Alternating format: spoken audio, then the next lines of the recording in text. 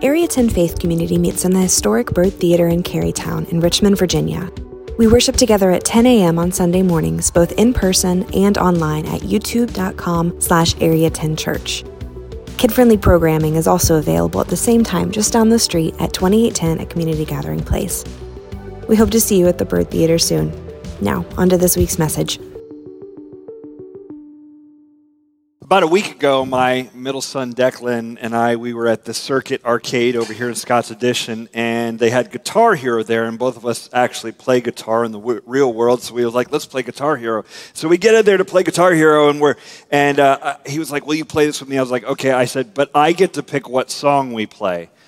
And he's like, okay. So he starts scrolling through the songs, and I see my song that I had to play on Guitar Hero. It was there. We got to it, and it was Jukebox Hero by Foreigner. And I saw the song there, and I was like, that one. And then my son said, and I'll never forget this, he said these words. He said, I don't know that song. And you're never prepared for those moments when you feel like a failure as a parent, but that was it. I was like, oh, he doesn't know. The reason I know that song, Jukebox Hero, is because when I was 5 years old, my parents bought me a record player. And the first album they bought for me as a 5-year-old was Foreigner 4 with Jukebox Hero on it. And it was incredible. I remember sitting there listening to it. Now, my wife, she was like, you got that at 5? I was listening to Disney music. Her parents loved Jesus. Mine did not. So we got Foreigner.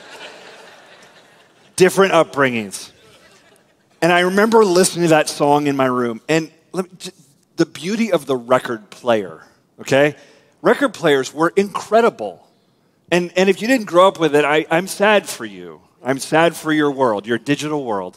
The record player spins, and there's a needle, and it would collect dust, and you have to clean it off. And there's this moment, you put it on the record, and there's this like crackling sound, and then music pours forth out of the speakers. It's a beautiful thing. And it was so cool. You could like manually spin it faster to make the song go faster. You could spin it backwards, and there were like satanic messages that would come out that were like in there that you didn't know about. It was amazing. The record player, the sound of it, you don't even know if you didn't grow up with it. It was magical. It was a magical thing. In fact, Arthur C. Clarke said this: any sufficiently advanced technology is indistinguishable from magic. And it is. It's magical. I mean, think of all the technologies that surround us. You can flip a switch and lights come on. That is magical. I can't explain it to you. It's just magic. It just works. And the record player was magical. And if you think about it, it's magical because before things like a record player, how would you ever hear music?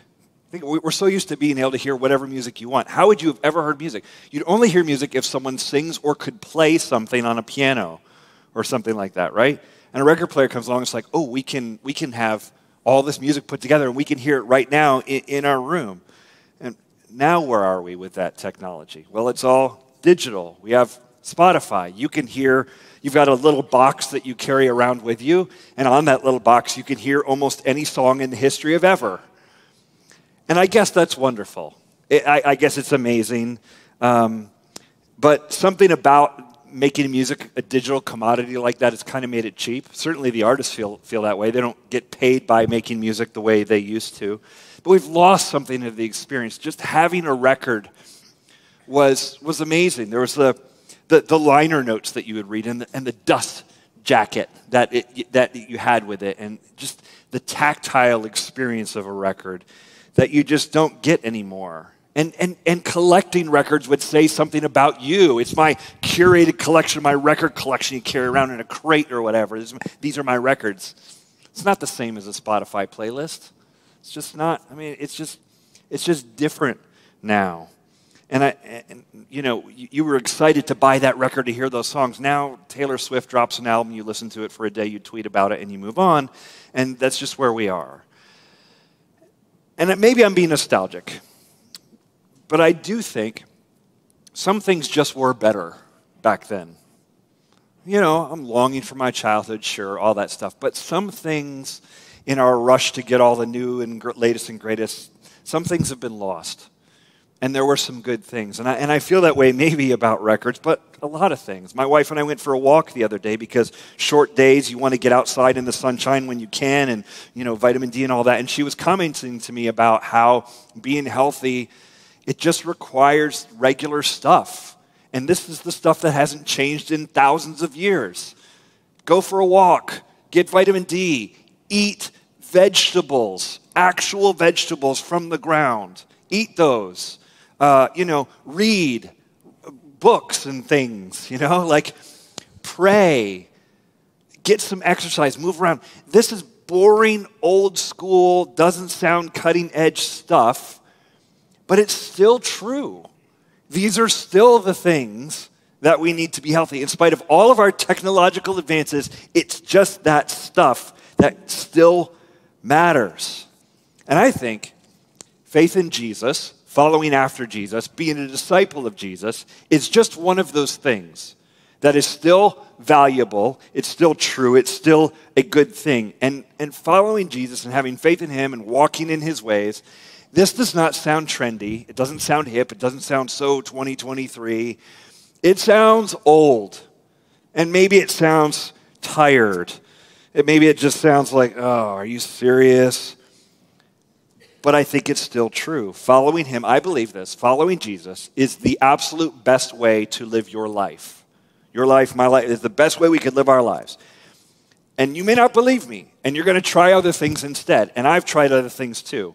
We all do this. You're going to go down the road. You go, no, I don't want to follow Jesus. Instead, let me follow political ideas, ideologies. Let me chase social justice. Let me save the planet. Let me do these things. Let me pour all of my energy into those causes. Let me find a person, a spouse, a child, anything that will provide the meaning and direction for my life. We will pursue all of those things. And at the end of the day, when you've gone through them all, you're going to come back to this spot where it feels a bit empty. And I'm telling you, Jesus is still going to be standing there saying, follow me.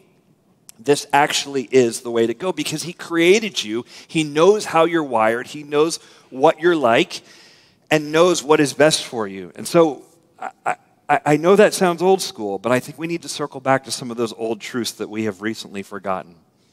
And for this series, we're going to call this vintage. These are vintage qualities that we need to pursue and vintage values even in our modern world. And I think there are some very vintage values articulated in the Scripture in the New Testament. Our modern world has values, right? There are things we value as a culture as Americans. When we look at coworkers and someone to date, and there's things we look for.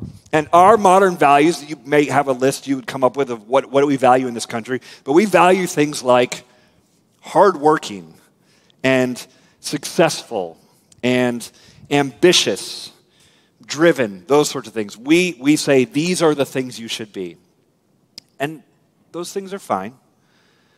But I think there are some other values that we want to look at that actually would change us from the inside out, something that's a little deeper. And so I want to point you to a list that's in the New Testament. And this is a list of values that we admire in other people, and we want to have them in ourselves. And the Apostle Paul writes a letter to the church in Galatia, which is sort of south-central Turkey, modern-day Turkey. And he writes this letter, and he tells them that the Spirit of God is working in their lives, that God's Spirit is in them, and is trying to produce something in them. And it's called the fruit of the Spirit is what it's called. I want us to read this. We're going to put it up on the screen. I want us to read it together, and we're going to do it every week because I want us to memorize it, okay? So let's put it up on the screen. This is what he says. Let's read this together. But the fruit of the Spirit is love, joy, peace, patience, kindness, goodness, faithfulness, gentleness, self-control. Against such things there is no law. Now, what do you think when you read that list? I'll tell you where my head goes. First of all, my head goes to, I want that. I want to be more joyful and have more peace and be more loving and patient. Don't you? Did you read that list? Do you read that list and think, nah, who needs that? No, you read that list and you go, I need that. I need to be more of those things, right? That's what I see when I read it. I admire that. I want that. And I also don't just want it for me. I want it for the people that I love. I want my kids to be more gentle and kind and patient. I want my wife to have more peace and be patient and loving. Not because they're not those things, and not just so they are those things so I will get along with them better or something, just for them. I want them to have that. I want my coworkers to be more like that, to be more patient, gentle, loving, kind. Don't you?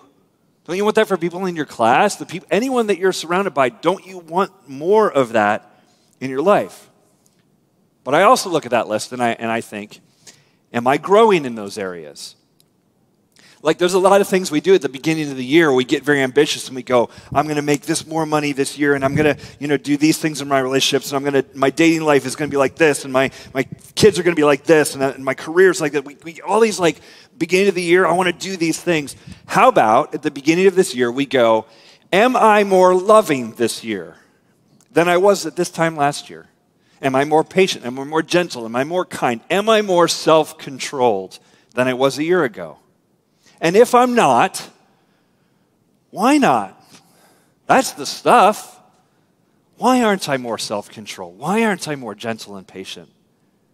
Especially if you're a follower of Jesus, if the Holy Spirit is working on these things inside of you, shouldn't you be more joyful than you were a year ago?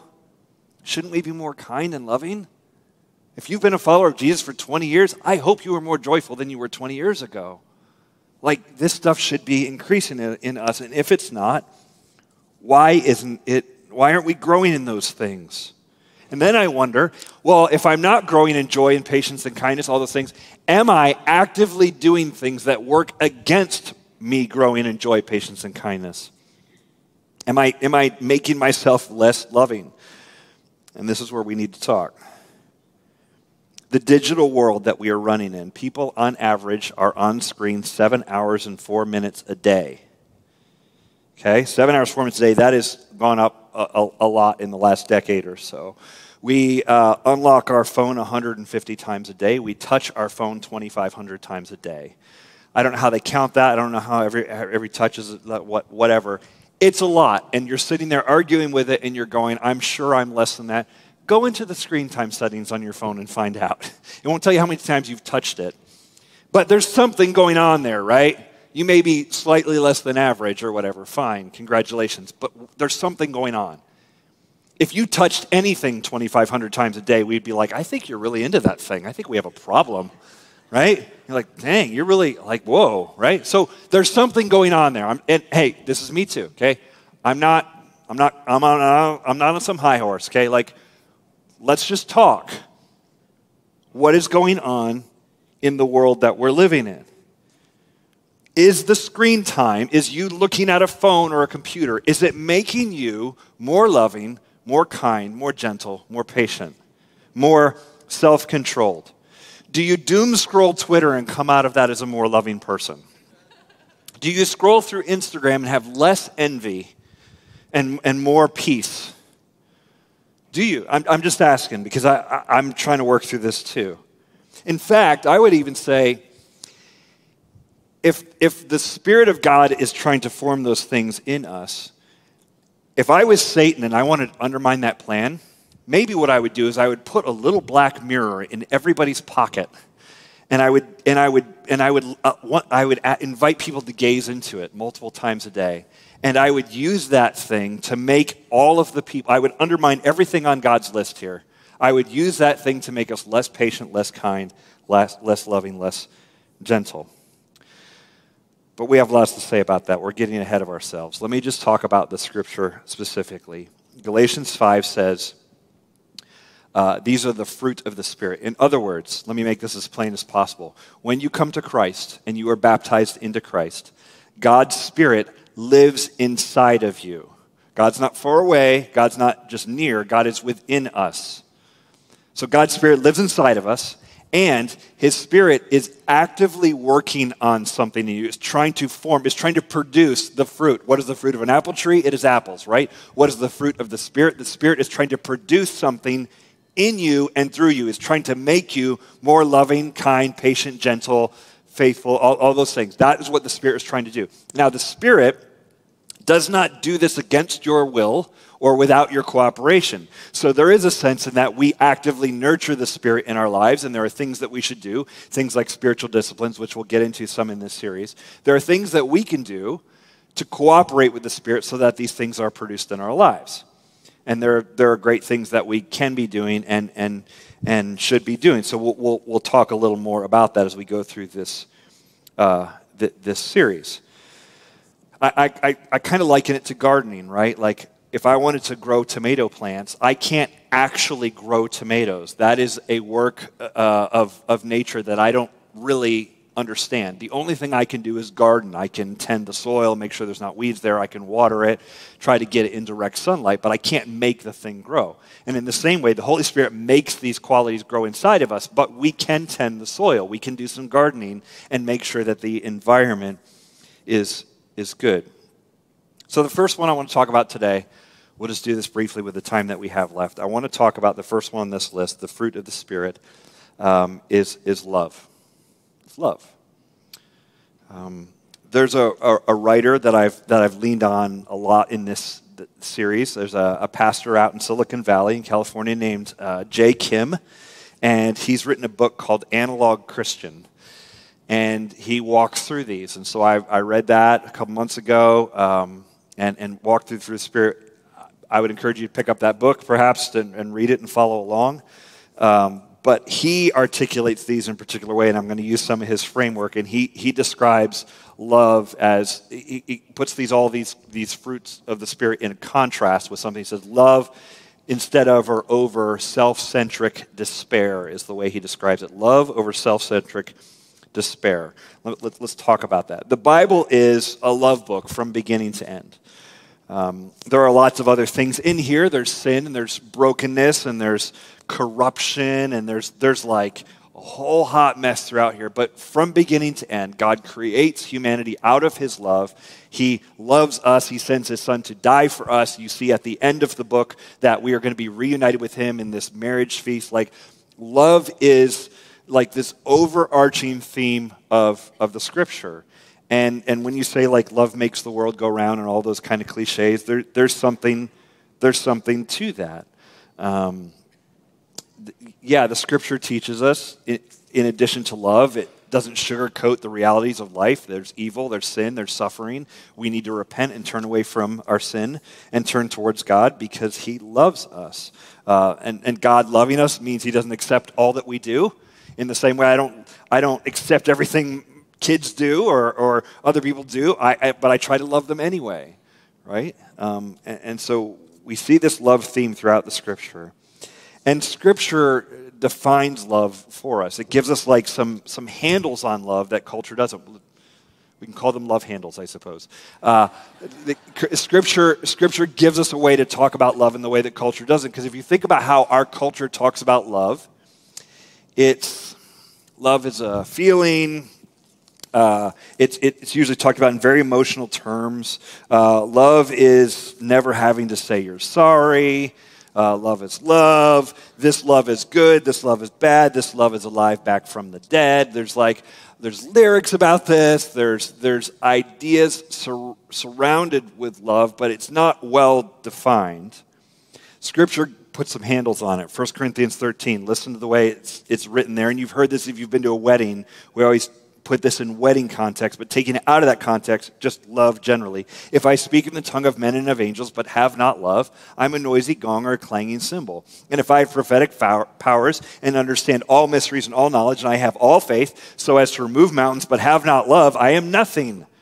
If I give away all I have, and if I deliver up my body to be burned, I don't know why I had to go there, but all right, but have not love, I gain nothing. And then what does he say love actually is? Love is patient and kind. Love does not envy or boast. It is not arrogant or rude. It does not insist on its own way. It is not irritable or resentful. It does not rejoice at wrongdoing, but rejoices with the truth. Love bears all things, believes all things, hopes all things, endures all things.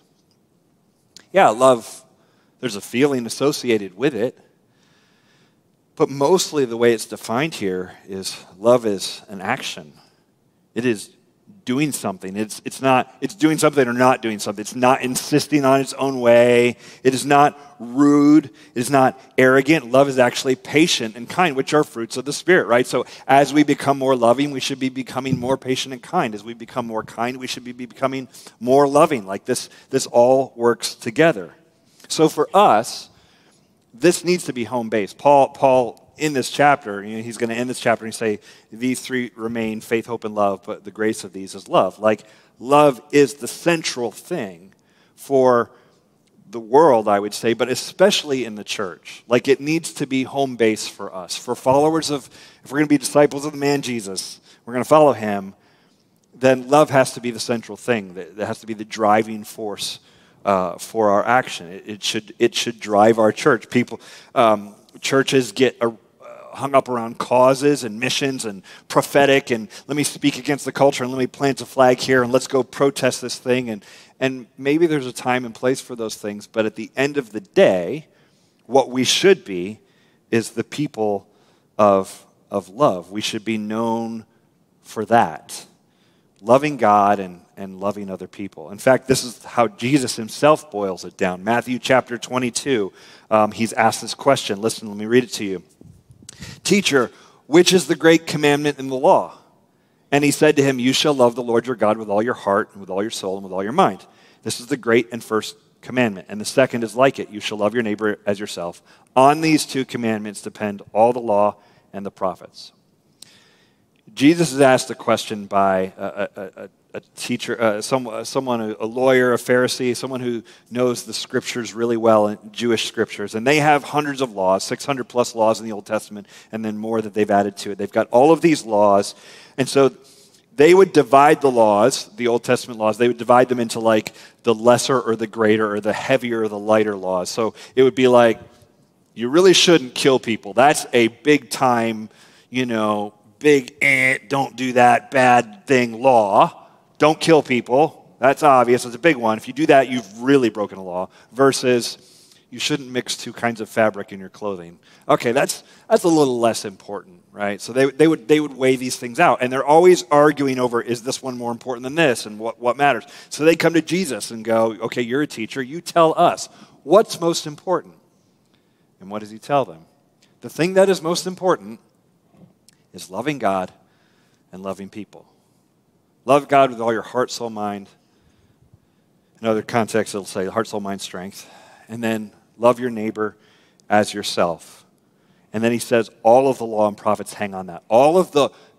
Take the whole Old Testament, basically, the teachings of the law there, the prophecies, the poetry, all these things, all of it hangs on this concept of love God and love your neighbor as yourself. And so maybe we should make this our motto in 2023. You at work, not you as the church, but you at work, at home, at school, make this your motto. I'm going to be the person who loves God and loves people. I'm going to be a person of love. I'm going to make that my life's ambition. Now, there's a caveat here that we love to throw in the modern American world.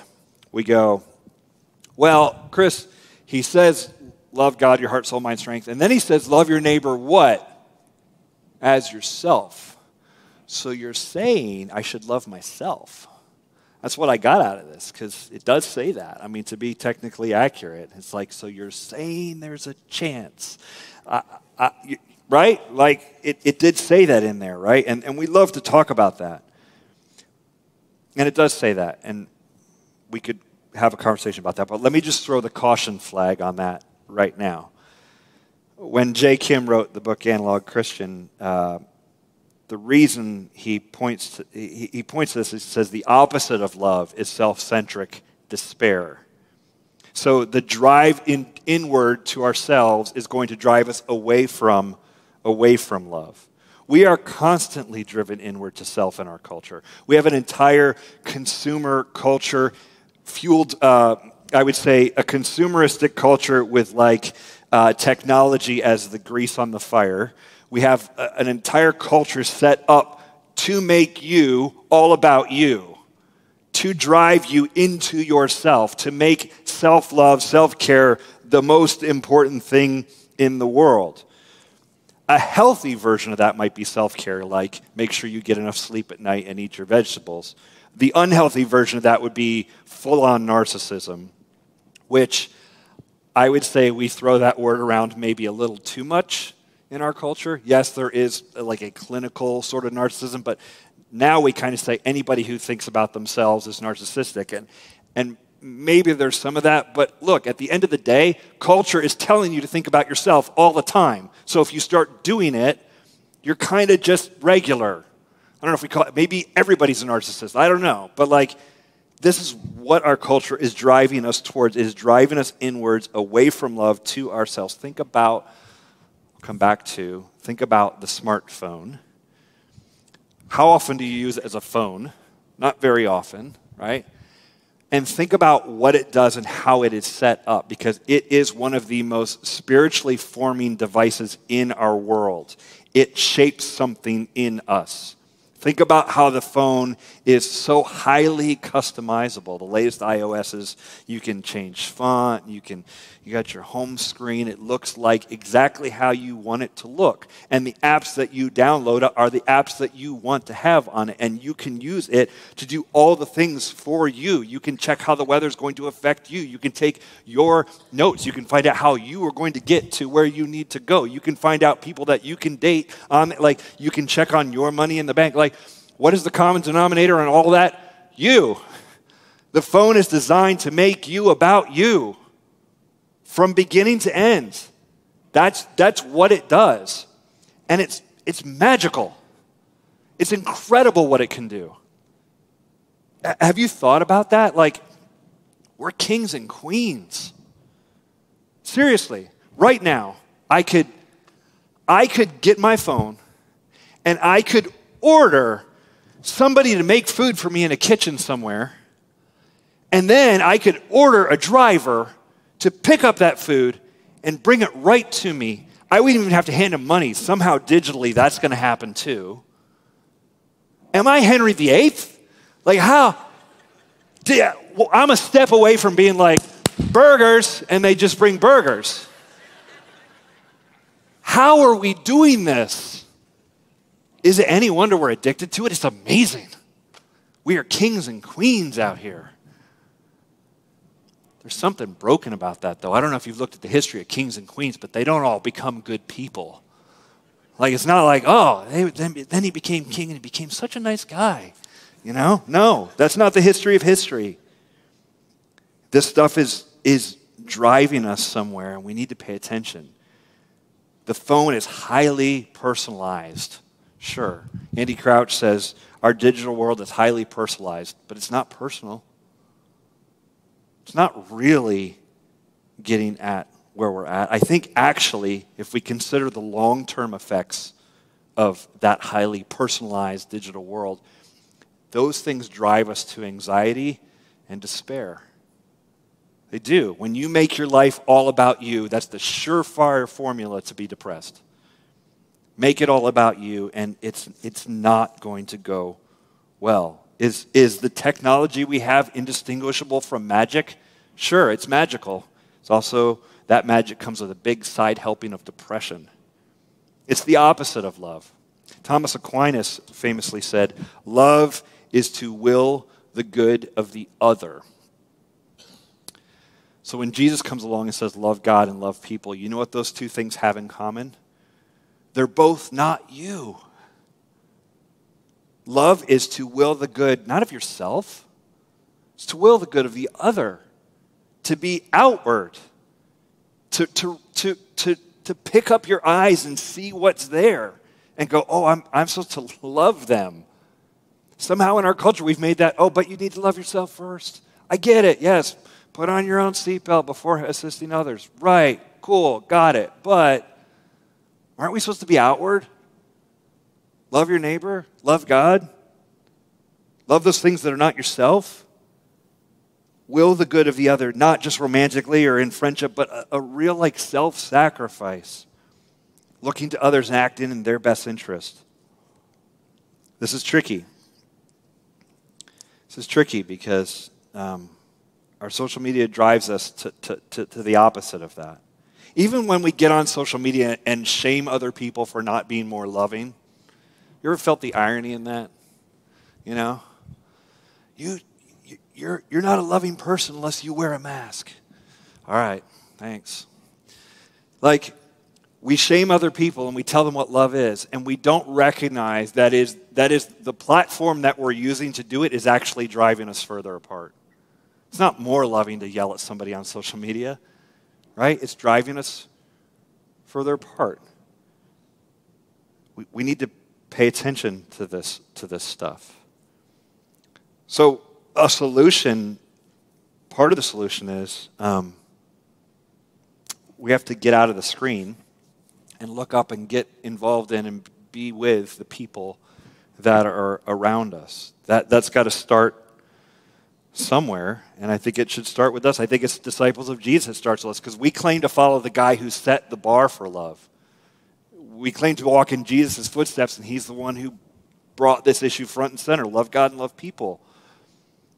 He wanted to form a community, the church. This community is supposed to be driven by and fueled by love. That was his thing. So it's got to start with us. We've got to be the people who look up and look around and go, like, I'm going to love God and love my neighbor. So how are we going to do that? I don't have all the answers on that, but I have two questions I think that can help us. Number one is, ask the question, who is the other in my midst? If love is to will the good of the other, who is the other in your midst? Who is the other in your house, in your job, in your class, at your school, in the club, online? Like, who is the other that God may be calling you to love? You're not going to see them if your head's on a phone or a screen or whatever. You're not going to notice them. So we might need to pick our heads up. I was talking to Dominic, and Dominic, you've seen lead worship here, got married yesterday. Woot woot. Dominic, so he's not here today. I don't know what he's up to, but he's not here. Way to start off the marriage right. Yeah, all right. Kidding. Don't tell him I said that. So I was talking to him, and he was talking about, he does campus ministry at VCU, and was talking about their campus house there and where they have meetings and whatever, and people come in and they do. And I said, keep in mind, I know nothing about campus ministry or how to do it well. I said, man, you know what would be kind of radical or good or might actually work? I don't know. What if you had like a box at the door, and when people walked through the door, they had to drop their phone in it? And then they just couldn't have it while you all were meeting together. You know, like my parents had these parties back in the 80s, and they would make people drop their keys at the door, like that, but with phones. Because drinking and driving is bad, okay? But so is, like, maybe the phone is too. Maybe. It's radical. What if? I mean, I can't imagine the level of twitchy people would be if you tried this, but what if we just said, I'm just going to put the phone away. Small groups at this church, formation groups, small groups, whatever. What if we just were like, you know what, just put it down when you come in. And don't pick it up again until you leave. Whatever is going to happen in the world that you need to be informed of will still be there when you get out of this. But we just want to be the people who link eyes with each other and see each other and are with each other and love. And this is hard. It's hard for everyone. It's hard for me.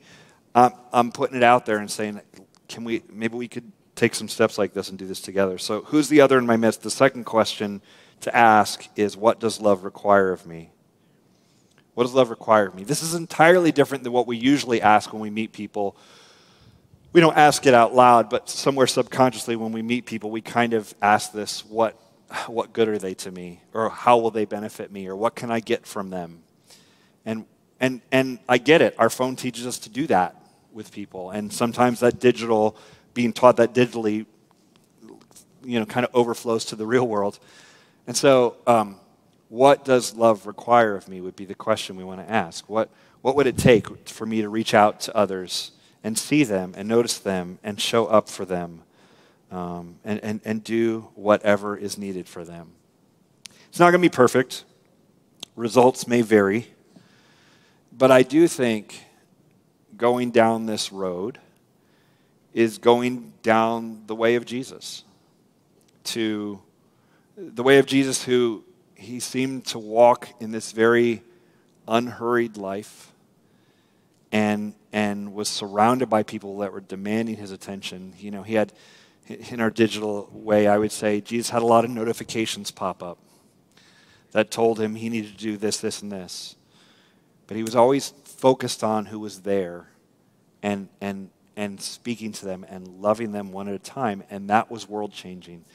And I think that kind of love, that kind of engagement in the real world is, it's old school, but let's just call it vintage. It's vintage.